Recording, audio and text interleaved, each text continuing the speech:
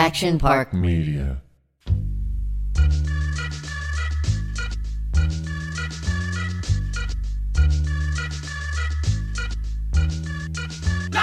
All right, welcome to Victory the Podcast. I'm Doug Ellen. I'm here. My name's Kevin. He doesn't like this. By the way, I got a lot of messages. People want you to say your name. They like it. Okay. It gives them All comfort. right, let's Makes start. them Okay, feel I'm good. Kevin Connolly, listening to Victory the Podcast. You know, I'm excited, Kevin. You're really making some magical shit happen here. You know, we got Rams last week, Aaron Donald, Matthew Stafford, Johnny Hecker. Yeah, we're going to be, for the Victory audience out there, we're fortunate enough that the Rams reached out to us, and they wanted to do a offer. You hear that? Hey, that was an offer? That was an offer. Yes, that was definitely an offer. They wanted to join forces and do Victory, the podcast Rams edition, where we're going to release, separate from our regularly scheduled content, we're going to release 8 bonus episodes with interviews from Rams players, and we had a good time. It was great. Although Andrew Whitworth should have been one of them also. Although Well, I guess we have our own stuff. We did our own Andrew Whitworth. He was a main player, but we'll get him back. And today, you know, you got this new podcast Right. with Ryan Leaf called Bust. Bust is the name of it. And Ryan Leaf, for anyone who doesn't know, number 2 draft pick in the same 98. draft. There he is. There's Ryan He's Leaf here. in the He's window. here. Look how big this guy is. He's standing. It's a big quarterback. You better behave yourself, Doug. So Ryan was drafted number 2 behind Peyton Manning, right? And obviously did not live up to expectations, I guess you would say. So he got stuck with the bust tag, right? So when he pitched it to me, the podcast, he said, I want to call it Bust. And I was like, wow, that's really interesting. And but this isn't really even a sports podcast. We're going to bring Ryan on. I heard the first one, and it's great, and it's a story of life, which I want to ask you before we bring Ryan on. Do you think, for real, we've had a nice career? Do you think we've lived up to our expectations? And I'm not saying we were highly touted, but do you think, given where we were 10 years ago, do you think we're living up to expectations? Well, I mean, I think, I guess it's whose expectations, right? Yeah. I mean, I think when you go that high in the draft, and particularly when you're married, for lack of a better term, to Peyton Manning, I think it's easier to see that he didn't live up to expectations. But the truth of the matter is, the guy did go second in the draft. Yeah. He signed, $31 million in contracts. So how big of a bust can he be? Like I said, well, maybe that's you a don't live bust. up to That's what the media likes to do. They like to tear people down, and everybody. You and I are mediocre amateur athletes, and right. If he's a bust, then what does that make you? Like Doug? to play professional sports on any level is Right. obviously something we all dream about, and Right. I'm excited to hear. Ryan, but you'll hear this is while obviously there's a sports background to this. This is a mental health podcast, and it's something that we joke around, but we take very seriously here. And when's it airing? And it's airing now. So it's out. When you're listening to this, change over to here and listen to the first episode. Do I have any ownership in that? You do not have any ownership, but season 2. If we there. move into writers bust season 2, Doug Ellen. I'm excited. We'll be right back. We'll be right back, Ryan Leaf. We've got ActionPark Media stars that Kevin Connolly is grooming for big podcasts. Ryan Leaf, how you doing? I'm doing good, Doug. It's good to meet you. You too. I was a huge Entourage fan. I told Kevin this when we first met. I kind of did what you portrayed on TV. I had a few of my buddies from high school come down and move in with me. One ended up being our cook. One ended up being my manager. And then we had another guy that kind of ended up kind of hanging on and being part of that group too. So we had an entourage of sorts. Before there was Entourage. Before there was Entourage. And was that a helpful or a hindrance to you? It ended up being, I think, a hindrance because I was their golden goose and they were never going to not enable my behavior. And when things got bad, I just hung on to them saying I was like the victim in all of these things and stuff like that. So ultimately, I don't think it was a benefit. I wouldn't trade what we got to experience and got to do, some of the things we got to, 3 kids from little Podunk, Montana, doing the things we got to do, I think is something I always look back on. But ultimately, it wasn't the answer for me that I needed probably then. Well, I want to take you back a little bit. I mean, you're the number 2 pick in the NFL draft behind Peyton Manning. The expectations are off the charts. How were you feeling when you came into the NFL? Did you feel like you could handle this? Or yeah, I felt like this was exactly where I was supposed to be, right? Everybody was telling me how great I was for so long. And then those who didn't, who said that I was going to fail, I had accomplished something that no one had ever done. So I was like, fuck you guys, I'll tell you how this is going to be. And this was exactly how it was going to be. And so I was ready for it. I didn't expect anything to change. I was super talented. The only difference would be, how I could rub it in the face of the Indianapolis fans and front office for not picking me first. Right? Ryan takes names. Ryan's I like that. By the way, Doug takes names. Yeah, I do. You put little lists But aside. nobody drafts me. Nobody's picking me for shit. I don't know. So, Ryan, I guess that draft year was special because of Peyton Manning. Do you think that complicated things for you and led to this so-called title of draft bust? I mean... Yeah, because I was drafted alongside arguably the greatest quarterback to ever play, right? And there were some people out there that thought it was a coin toss that it could have been you or even should have been you, right? Yeah, I mean, I was more talented, but everybody's talented who gets to that level. Right. It's what you're able to do from Sunday to Sunday in between your ears, really compartmentalizing everything that comes at you and the media aspect of things and dealing with the scrutiny and the spotlight. I didn't ever anticipate, right? Growing up in Little Montana, we had no publicity. We had no media. And then at Washington State was the same thing. All of a sudden, I'm in San Diego and they have a news truck parked outside my house in La Jolla, like documenting where I go, when I go. It was like paparazzi, and I didn't have any idea how to deal with it. So you saw none of that in college? No, I mean, none of it. I mean, the closest thing I had to was a local beat writer writing a negative piece of me firing a football at his head during practice one day. That was Ryan. Wait, what was somebody that? Somebody wrote an article about him, and Ryan saw the beat reporter standing on the sideline and threw an errant pass that almost took the guy's head off. I love that. Connolly and I's sort of mutual friend, allegedly, Nick Cassavetes is a big filmmaker. Supposedly, Roger Ebert was the biggest film critic in the world, and supposedly at the Cannes Film Festival, he pushed him in a bush or something. Grabbed him by the balls or something for giving him a bad review. And I love that, by the way, because I do. I mean, I think the press is a necessary evil, but they're evil. They are, and they like to tear people down. And you're a 21-year-old kid at the time from Montana, just trying to make it. So, do you think the system had anything to do with success or failure, or do you really put it all on you, or what is it? I'd like to blame somebody else probably to initially make me sleep better at night. And bottom line is I handled it poorly. I made poor choices. Those were things I couldn't control, and it just ate away at me. I cared so much about what other people thought. It made things really difficult. When you're playing against the best defenses in the world every single week, you can't have your central nervous system just on tilt all week long, battling the likes of the media, your teammates, the front office, all of the things that go into it that you certainly don't need to be a part of. You should just be focusing on playing football and being the CEO of a Fortune 500 company. And when you're not doing it, it's going to be short-lived. Right. We talk, I was saying before you came on, obviously sports is the backdrop of this podcast, but, nobody was talking about mental health in the late 90s. It's kind of a new thing. Talk a little bit, we really dig into this on the podcast, because I consider it a mental health podcast. I really do. Mm-hmm.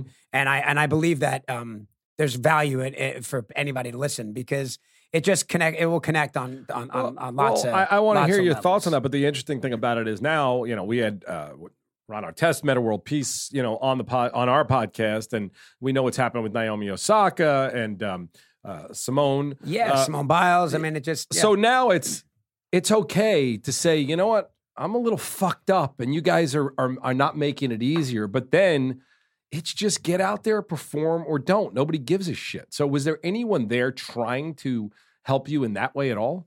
No, I mean, growing up in the cowboy culture of Montana and then in locker rooms in college and the pros, I'd never seen another man, let alone another athlete, stand up and be like, I'm really fucking struggling here. Can somebody help me? Right. It's just never, if you don't have any evidence of it or a pathway, how would you even know to do something like that when you're going through the same thing? And in my final stop in Seattle, I was having a real hard time getting out of bed. I felt lazy. I felt sad all the time. And instead of walking into my head coach's office and expressing those things to him in that moment, I just quit. I thought if I could just disappear, but I can't disappear. My name will never go away because of the expectations that existed and because who I was drafted alongside with. So when I thought that would just all go away, I didn't have any comprehension about what would happen every April when my name would get brought up and the word bust would be associated with it. And I would start to buy in and believe it. And it would take me down a road of trying just to numb away any kind of feeling that I could. And that all stems from the mental health diagnosis that I never got growing up and through this thing. You know, Mike Holmgren was a coach at Seattle, and Ryan, correct me if I'm wrong, but you believe that had you gone to him, he was the kind of guy that would have looked to help you? I do believe so. I mean, who knows at that time, right? Even the names you talked about who have come forward and spoke out, I mean, they've been hammered in the press still, yeah. right? Yeah. I mean, so it hasn't necessarily boosted confidence in any future athlete coming forward and saying something. But I think it has given them and given them the idea that you can do it and you're going to get support from the people that you need to. And that's so impressive because the understanding that it's okay to not be okay when you're a big, strong athlete, when they pretty much just tell you to shut up and dribble or play and go out and do it, you're getting paid millions of dollars. All money ever has done for those people that have struggled with anything in their lives, it's just, I think, exacerbated any character defects that exist. Money can do wonderful things for one another, but it really exposed where my character defects were in my life because the power, the prestige, all of that comes with it, the fame, I had no idea what that meant. Well, I think that the interesting thing now, because we all know at the end of the day, it's all going to come down to money. It always is. And no matter how much you want people to be empathetic or not, Mike Holmgren, maybe he would have been, maybe he wouldn't have been. But I think now what they're seeing is when you have a talent, you want to make sure you help keep his head right. I know, like, you didn't have a mental, like, I know Russell Wilson has, unfortunately, Trevor Moawad was a great guy who passed away, but he had a guy who helped him with his emotional state pretty much all the time. And I know a lot of these guys, there's nothing like that back then, right? There's not a single person Well, there's sports psychologists, but that's different, right? But were that's they even more... then? Did you have one then?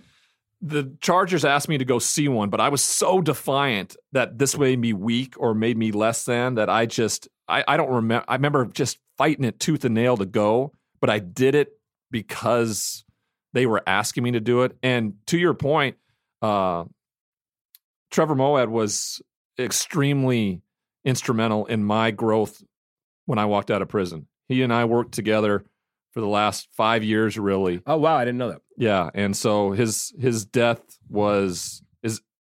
is been very difficult for me because he taught me a completely different way how to view things differently and more neutral. Like, I just don't get high or low about anything. I still have stressors and things like everybody else, but I understand as human beings, we complicate shit so much.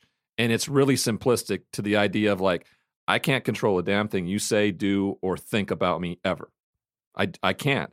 So if I can't control it, what the hell do I have to worry about it going on in any space? And I just cared so much about what other people thought. So I use affirmations.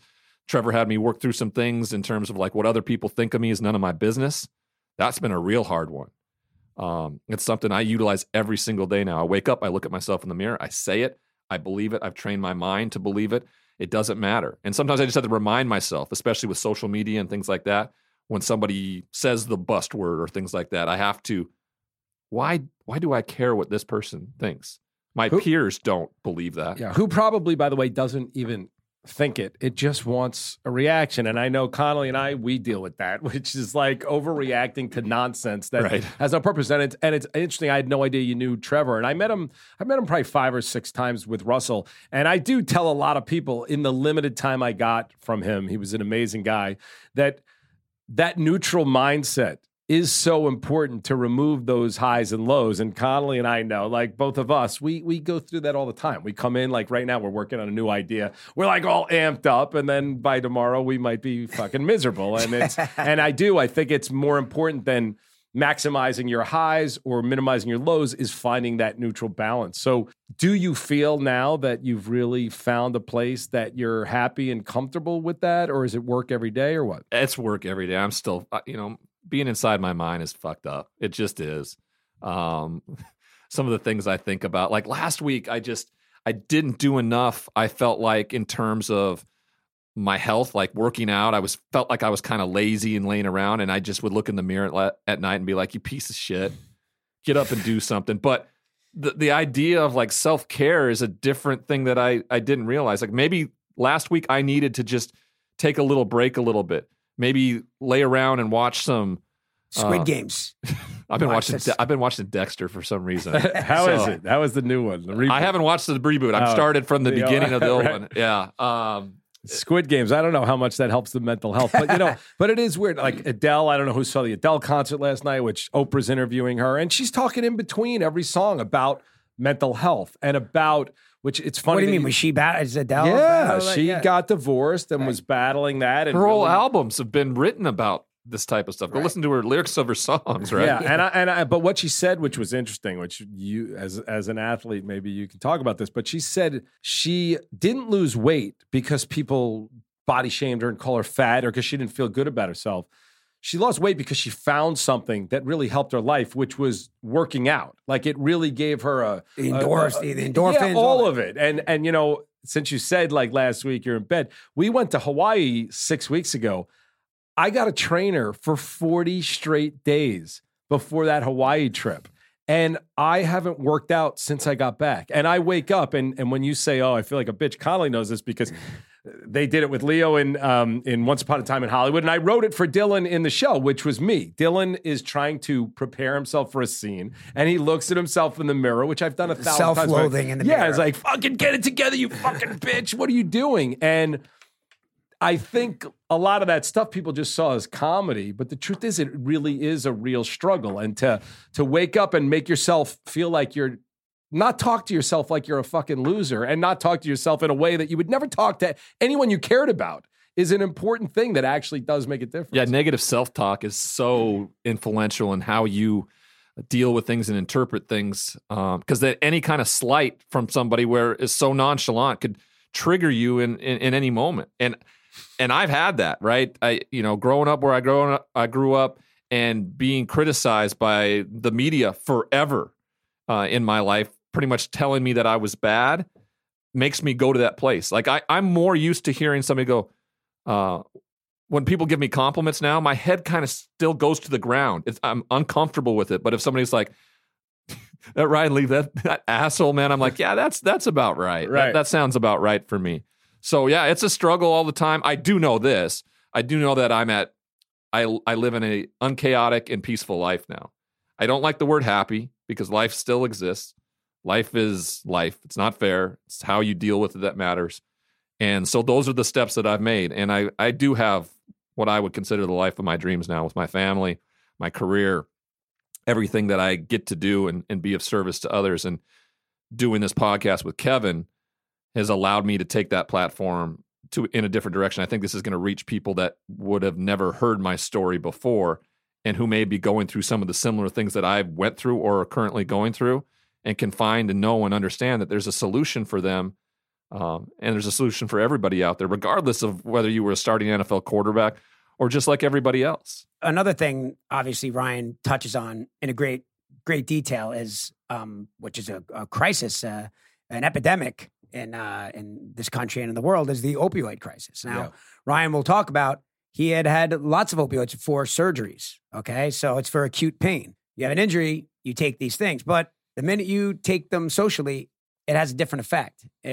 Right? It's got nowhere to go, right? So if you have a bad knee, that goes to the knee, and it makes your knee feel better. When you start taking it socially with cocktails is where the game changes, right? And I think that's important thing to note. Well, for me, I had walked away from the NFL. I tell people all the time I'd love to blame my drug use on the fact that I was a shitty quarterback, but I can't. I didn't start abusing the drug until after I got done playing, and I was in Vegas for a fight. And we know this all too well. You know, when they give you the free tickets at the HBO fights, then they have to announce that you're there. Yeah. And I know Ryan tells a story. I related to it because it's a little uncomfortable when it's like, and Denzel Washington, Kevin Connolly. And it's like, you literally want to crawl under this. Yeah. So I related to this story, but Ryan, I'll let you take it from there. So yeah, we're at a fight, and the exact same thing. I got these ringside seats and Therefore, the MC announces the celebrities in the audience, and it's, Tiger Woods and Charles Barkley and Dr. Dre and then Ryan Leaf. And I was just like the whole time, please don't say my name. Please don't say my name. Please don't say my name. And they did, and the whole MGM Grand just booed and hissed. And it's not like that hasn't happened before, right? You play professional football, you walk into an opposing team stadium, you get booed, but you have a chance to shove it in their face, and you're wearing this armor of helmet and shoulder pads. In that moment, my addict brain heard, not only are you a shitty football player, but you are a horrible human being. That's how I interpreted it, and it shrunk me to shreds. And that night, an acquaintance of mine offered me some Vicodin with the alcohol I was drinking, and I was going to be at parties where there were Hall of Famers and Super Bowl champions where I felt less than and judged all the time when I walked in those rooms. And I took it. It would be the first time I abused it. Took it for emotional pain, and it did exactly that. It took it all away. I didn't feel anything. And I think I had been searching for that feeling for so long, not feeling anything. Didn't make me feel better. I just didn't feel the pain, the depression, the shame, all of that.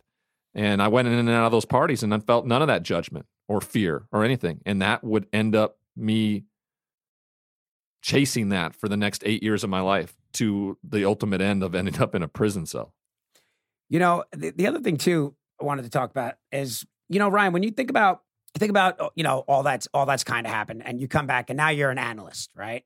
And you see these young quarterbacks, or you see guys, and we reference it in the podcast. And is it hard for you to criticize another quarterback when in reality you're thinking like, oh man, I just wish I could tell this guy because I can speak from experience? How hard is it to criticize whether a college quarterback or an NFL quarterback? We all know as a Dolphins fan, you're not a Tua guy, which you were right about as it turns out. But how hard is it as an analyst now with looking through clear eyes, is it to criticize other players?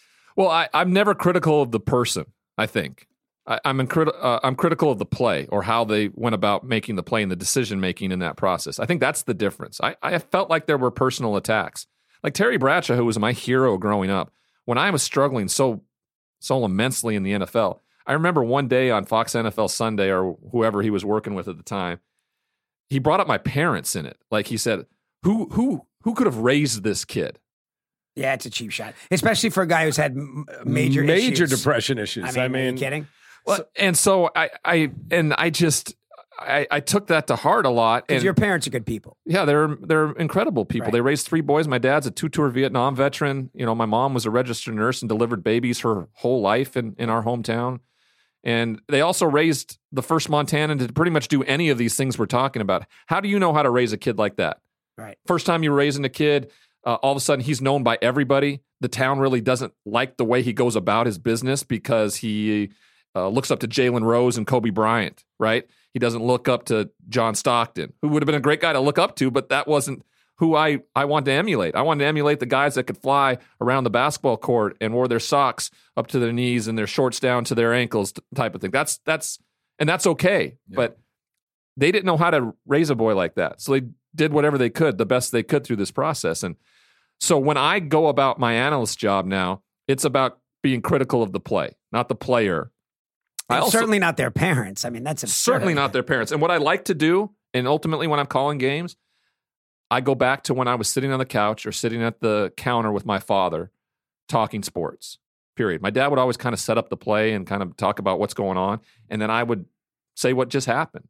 And so when I call games and I'm in the booth with my play-by-play partner, that's exactly how I go about doing it. I tell people all the time, I picture myself watching a game with my father. And that's how we converse. And that's how I converse with my play-by-play guy. And that's why I think I've been able to excel and move up so quickly in the last 4 years by doing that. And so Ryan, going back, did you deal with any anxiety, depression stuff when you were young before, when you were the top guy in Montana and all? Were you dealing with any of that? I didn't understand it. I understand now that I was probably going undiagnosed with some sort of depression. I also had a terrible case of narcissistic personality disorder. Like I thought everything was about me. I thought I was incredibly important. But I think that stems from the fact that, I was shamed, and therefore my counter to that was to I'm gonna fucking show you. I am the all-knowing, the all-consuming God of Great Falls, Montana, and you better recognize what that looks like. And so that's how I won. Like if people treated me poorly, they pulled practical jokes on me, made me feel less than and all that, my answer would be to embarrass them some way, shape, or form, or get to the highest possible level that no one ever anticipated me to do, to shove it in their face. And was there anything good in the NFL? Did you have any fun? Was there any good moments in that? It's rare. And for whatever reason, I don't remember them. I can tell you every moment from college, every statistic from college. It's really a testament to what your brain goes through when you're dealing with traumatic things. When you go from one of the most loved and beloved people in San Diego to 2 weeks later, one of the most vilified and hated, that's traumatic. And I didn't understand that. And when I was finally diagnosed with PTSD, I said, that can't be true. I've never been in a war. I've never, and I don't like to use it still because I feel like it's an excuse, but it makes sense. It makes sense. Whatever trauma you've dealt with your entire life can be considered what that is. And I think we pigeonhole it too many times around what it actually is. So when I was finally diagnosed, it made sense because that stemmed way back. I was vilified and hated by my community. You're supposed to be the popular athlete because you're the starting quarterback and the big man on campus in terms of what you do on the basketball court and the baseball diamond.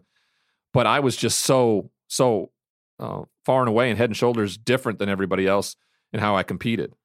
It's the only reason I got out of that state and got to where I got to. So when you were vilified and shamed, when they told you were a bad person rather than you're doing a bad thing or you misbehaved, that was the trauma that existed a long time for me, especially when you're just a kid from a bunch of adults in your hometown.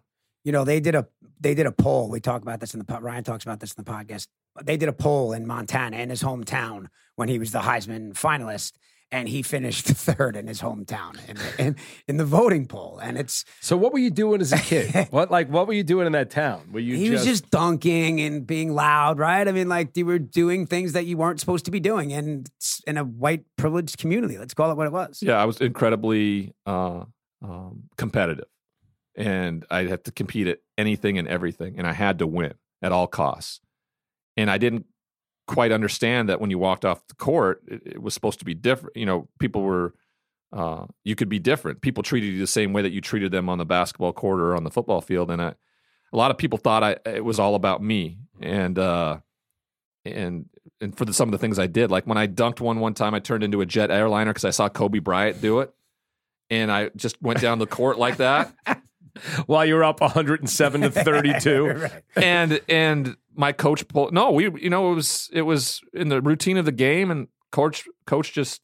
In fact, I knew it was coming, so I just kind of veered like the plane right to the bench, right to the bench, because I knew he was going to bench me because I knew the crowd. I mean, crowds came to boo me.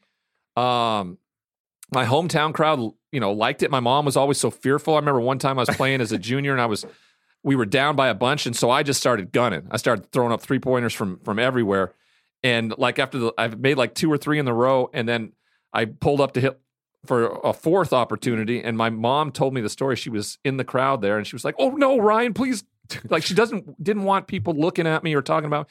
And one of the other just parents, do a regular dunk, Ryan. Why do you have to do one-handed hook dunk and hang over the guy as he's laying on his back? And one of the parents looks at my mom and says, "No, he's the only person doing anything." So she couldn't, resolve what that looked like. She was always trying to protect me. And I think that's kind of where I developed the lying skill. Or I don't know if I was ever a good liar. I just lied a lot because I just tried to cover up what I thought people thought was shameful or ugly. When in reality, it's just human. We're all flawed human beings trying to be better every single day. And I just never associated that. I thought I was better than everybody because because I could play this silly sport. Right. And how do you impart this stuff that you've learned to your children? I mean, is there, if you see any of it in them, anxiety, depression, whatever, I mean, how do you help them with this? Well, when you have a 4-year-old, there isn't really too much time other than them just going full blast. But I will say this, my story is going to be able to help me a ton in being a parent, because there's going to be a point that he's at school because kids can be ruthless where they're making fun of his dad. So Ryan's son is named MacGyver. He's 4, and they did that test. He's going to be, what is he looking like? He's going to be like 6'9" or something. It's going to be a beast. Ryan wants him to be a lefty. He's tying his right hand behind his back and making him throw. He wants him. Get him into golf, though. Golf. Yeah. I already have him. I've had him out on the course a ton. It's the greatest thing I've ever done is being a dad. So I don't want to make similar mistakes, and I don't think I will. I know I'm going to mess up. Don't get me wrong. I screw up all the time. I just am more self-aware around those things. But as a father, it would break my heart to see him have to struggle with the same things I did, though I know it's a possibility genetically, situationally in the world we grow up in now. But I hope and pray that because of people who have the platforms, such as myself, who continue to talk about it, that when he is old enough to understand it, it won't be a hidden secret. You know, when somebody goes to rehab, it's always kind of shamed talking, whispers like, oh my gosh, Susie is in rehab. I want the answer to that be, oh my God, Susie's in rehab. Like, how great is that? Where would you go spend 30 days on yourself ever for self-improvement? Right. You just don't do it. When I go and speak around the country, I talk to the people in the audience and I say, it should be a prerequisite. If you're not going to college, then once you graduate from high school, you go to 30 days of rehab. Right. When you get out of college, you go to 30. I mean, I don't care if you have an issue or a problem.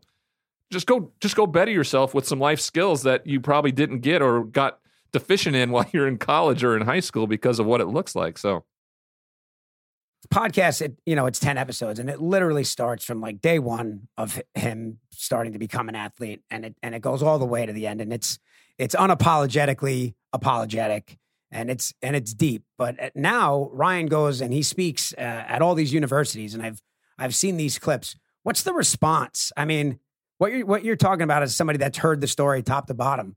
What is the response when you're, and I'm obviously, not an athlete or any of that, when you're talking to these college kids, are they hearing you?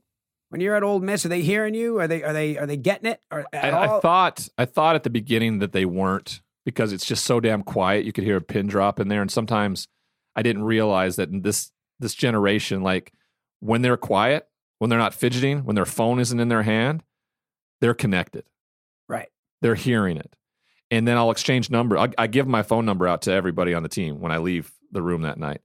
And the text messages I get from guys who are struggling with something or simply just want to tell me a bit of good news, or tell them they're going through something that they just don't feel comfortable maybe telling a coach or something like that. It's impacted my life greatly, because I don't think I was never of service to anybody my whole life, ever.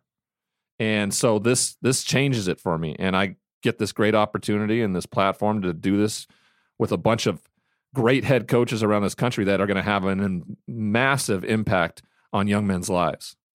Yeah, I mean, and it just in the podcast, there's there's some obviously very serious things that are discussed, but in there's like some kind of humorous kind of anecdotes. And Ryan, when he was away in jail, he had a longest yard moment. They came out and they asked him to tell us. So April 10th, I don't know which year it was. I think it was 2013. A fellow inmate walked up to me and asked if I would go outside with them. They were playing football and asked if I would be all-time quarterback. And I can't tell you why I did it, guys. I can't. I went, and then I stood out there and I looked through the razor wire and the chain link fences of my home, the Rocky Mountains where I grew up, absolutely humiliated and embarrassed. But I did it. I threw it around, and all of a sudden I heard the walkie-talkies squeaking from the guards. Like, everybody's gathered around. Like, Leaf's fucking throwing the ball out here, and everybody's showing up. And I felt so embarrassed and so humiliated. And I promised myself as I walked back to my cell that night that I'm not going outside again. I'm not putting myself in that position to be embarrassed and humiliated like I did. It was still all about me. The man that asked me to go out walked up to me later that night, and he walked into the room and just said, "Hey, man, I just want to tell you thanks for coming out there today. Today was my birthday, and it was the best birthday present I could ever got. I got to play catch with an NFL quarterback. It's pretty cool. I still didn't hear that in that moment, right? I was still like, fuck you, get out of here. I'm a big fucking deal, all right? So I shouldn't be in this place. I didn't fully understand what he was saying. Like, just by showing up sometimes, being empathetic, that's the serviceable work that we talk about. I think a lot of people get that confused in terms of what you can do, donate money or clothing or things like that. But like the real service work we do with our fellow human beings is to listen, hear what they're saying, and relate to it in some way, shape, or form to make them not feel alone. Right. So when Ryan and I started talking about the podcast, I said to Ryan, I was like, man, this is great. We could make a bunch of money here. And Ryan says, and we could help people. I was like, yeah, well, that's what I meant. I meant we could spiritual money. We could help people. But, this guy really is all about getting the message out there. And we're going to get you there too as well, Kevin. But I want to know, Ryan, so how you walk out of this jail, and I don't even know how you guys connected, but how do you resurrect this? We just, Jordan Belfort's a friend of mine who we just had on our other podcast, Hollywood Ways That We Do. But you come out of jail, it's all gone. I can't imagine the NFL or football is welcoming to you at all. How do you resurrect this? Where's the first step, and what do you do? I mean, if I went back and think about what it was like walking out of that prison, December 3rd, 2014, like I had nothing. My credit score was 500. The Disney Corporation wasn't waiting to offer me a job. I had no job opportunities. I had no money. I had blown every dollar I had. The only thing I had going for me was hope that I had built by some of the things I did while I was in prison to help other people, and the fact that my mom and dad had a downstairs that I could crash. A lot of guys that when they leave prison, they don't have anywhere to go, so they go back to the streets or they go back to the wrong crowd and are exactly back in the same spot. So there's a lot of gratefulness for me with that aspect of things, but there was nothing ahead of me. I had no idea, and if I would have thought about the insurmountable things that existed for me over the next 5 years, I would have probably packed it in and called it quits at that point, because I'm like, this is going to be just too hard. So did someone reach out to you, or how do you even make inroads at all? I just got up every morning and went about a plan of recovery. And at first it started with walks, kind of meditative walks around the river, the Missouri River there in my hometown, going and doing some service work in terms of going to the mission and serving food. And I went to my storage locker that I had kept for years with all my Nike endorsement product, right? I mean, Jordans and just everything you can imagine. And I remember taking it all out. Like, I just saved onto that stuff because I thought it made me important. If I had the swag, I still looked like I was rich and famous and all these things.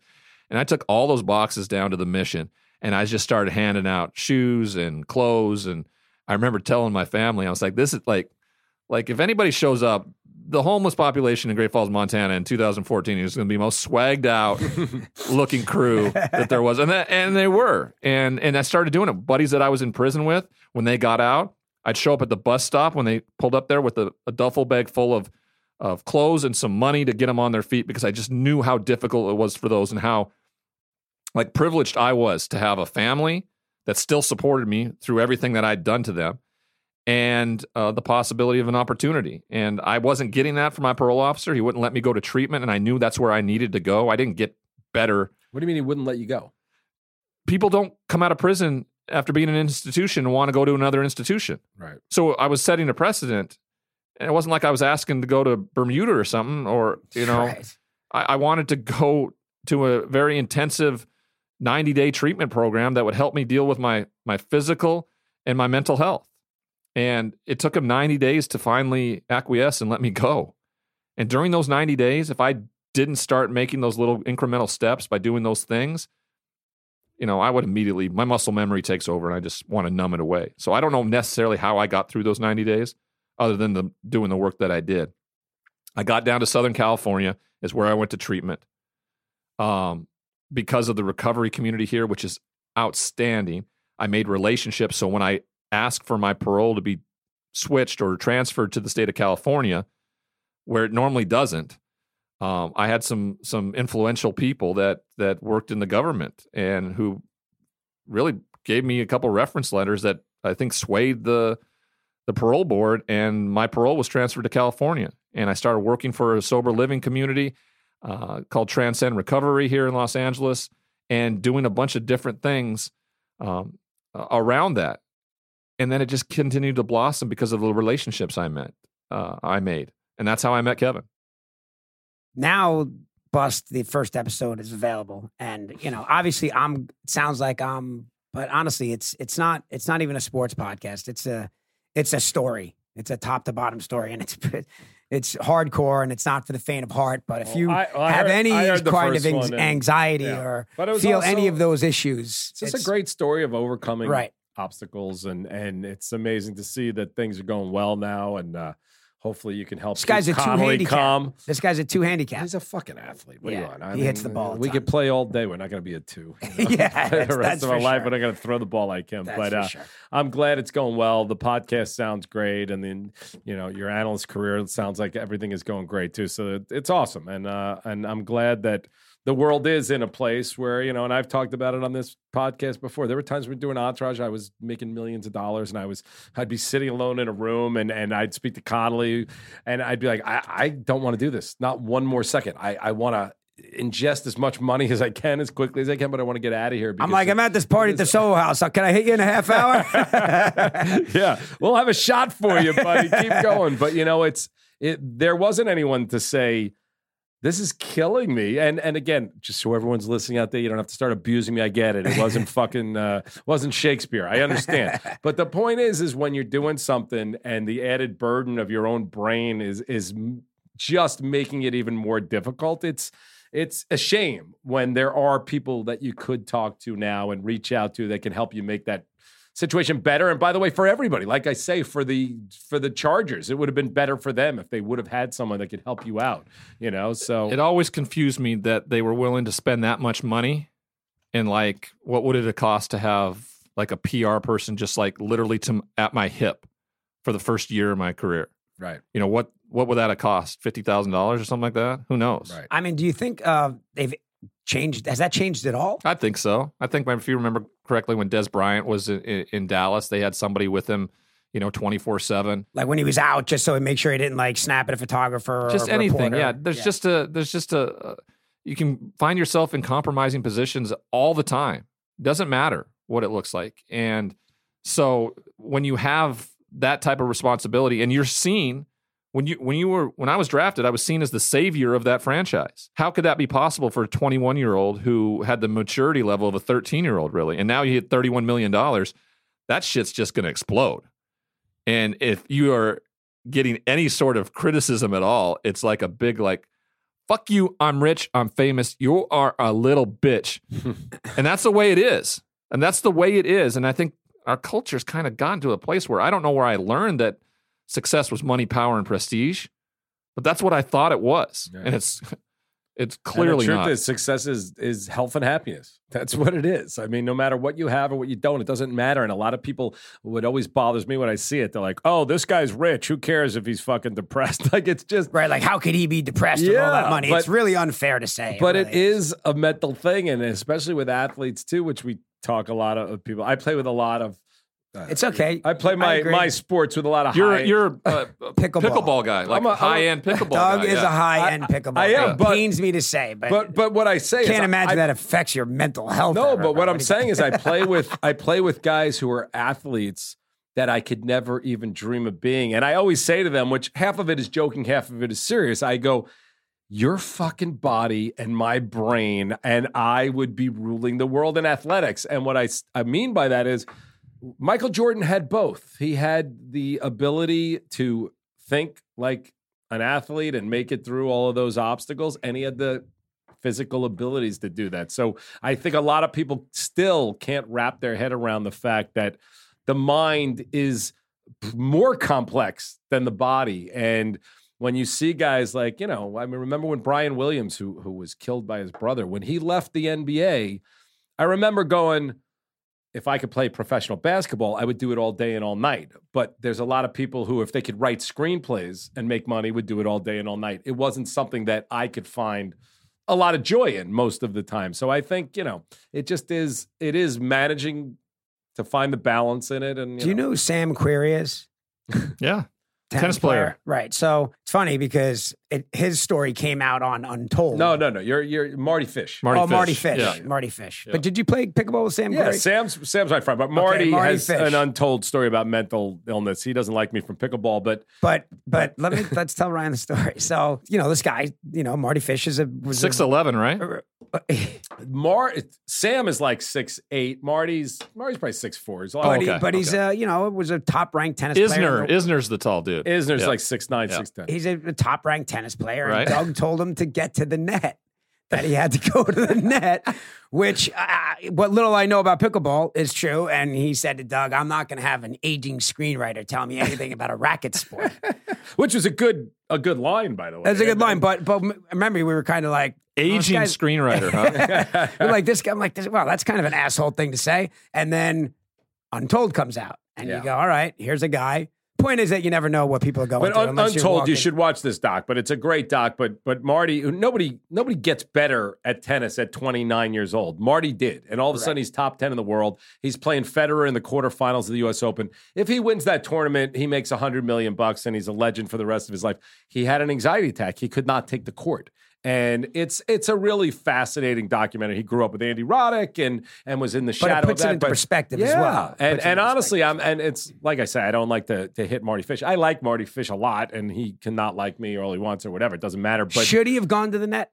Yeah. You have to go to the net. No matter how good you are at doubles pickleball, if you don't go to the net, you're not going to win. And doesn't matter. You get beat by old 80-year-old men who play at the net. Yeah, and look, I said to Marty, I go, look, if you focus on this sport for 3 weeks, I get it. You'll be better than me, but at the current moment, you're not. Better than you. So now get your ass to the net. But anyway, I love him, and I think though what's important is even 2 years ago, when I have my own mental health shit that I deal with, I wasn't thinking that maybe this guy's got some shit going on. I was just like, what an asshole. Fucking terrible thing to say. Asshole. Yeah. But the truth is, we all need to look at what other people are going through. Now, what if Marty Fish would have said, listen, bro, you may want to take a look at that first act.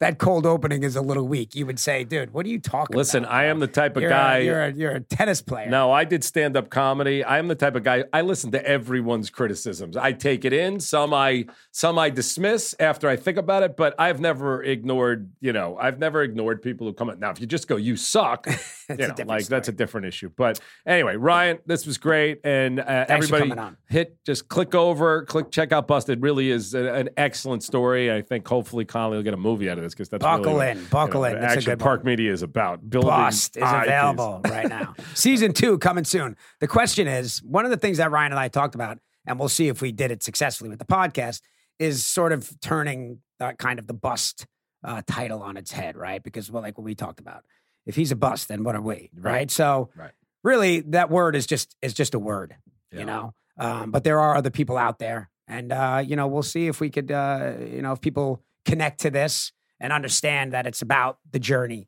Yeah, and I think the journey for Ryan, and we kind of wrapped up and we're still going, but that's fine. But the journey for Ryan, like all of that football is leading to this stuff now. So while it didn't lead to success in the NFL, there are things that you can take from that go, all those time and all that work that you put into it is paying off and is going to give you hopefully a really great second and third act, which, Conley and I talk about all the time of what's our second and third act, which I got a script I'm working on for Conley, by the way. It's going to bring this fucking little man back like you can't believe.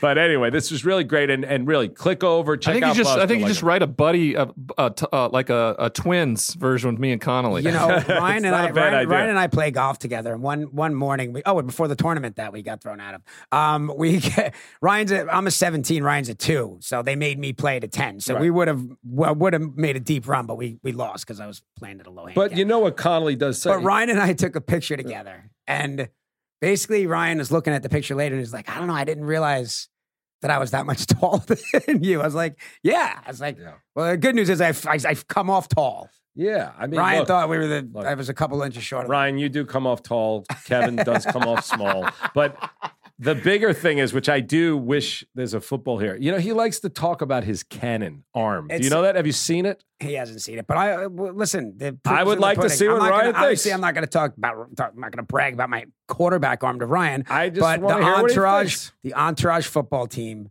I was the starting quarterback. I mean, there was no backup. There was like a clear cut decision. I didn't even have to try out. I was the guy. Period.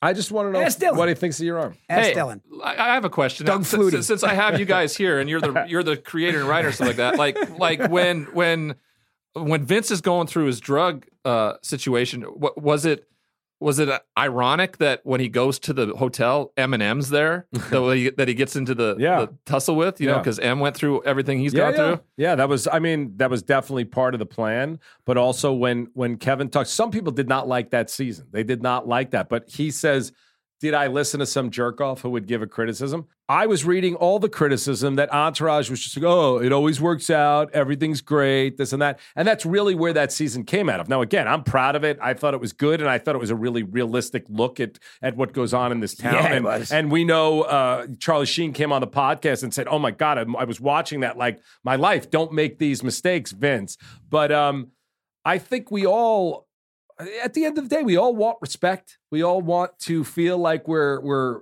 doing something that has some relevancy to whatever the world is. But like you said, like, you can't make everybody happy. So after season 6, it was like the big criticism of the show was, wow, of course, everything always works out for these guys. So Doug finally said, all right, let's put him through a rough stretch. And then when we started that season, everybody was like, my life is hard. I remember Chuck Liddell stopped me. He's like, listen, dude, my life is hard enough. Okay. Yeah. On Sundays, all I want is a little bit of happiness. Now I got to see a guy who's got going through the same stuff. So you're never going to make everybody happy. But the truth is, the really smart people, and like a Trevor, you don't take any of that in. You take in what helps you, and you remove what doesn't. And even the people who say they hated that Entourage season, our ratings were higher that year. I like that. Because they got emotionally engaged, just like when Dom came on. And people it's because you had one of the most famous porn stars on there. That's what made it. Yeah. That's what made it such a huge year. Sasha was great.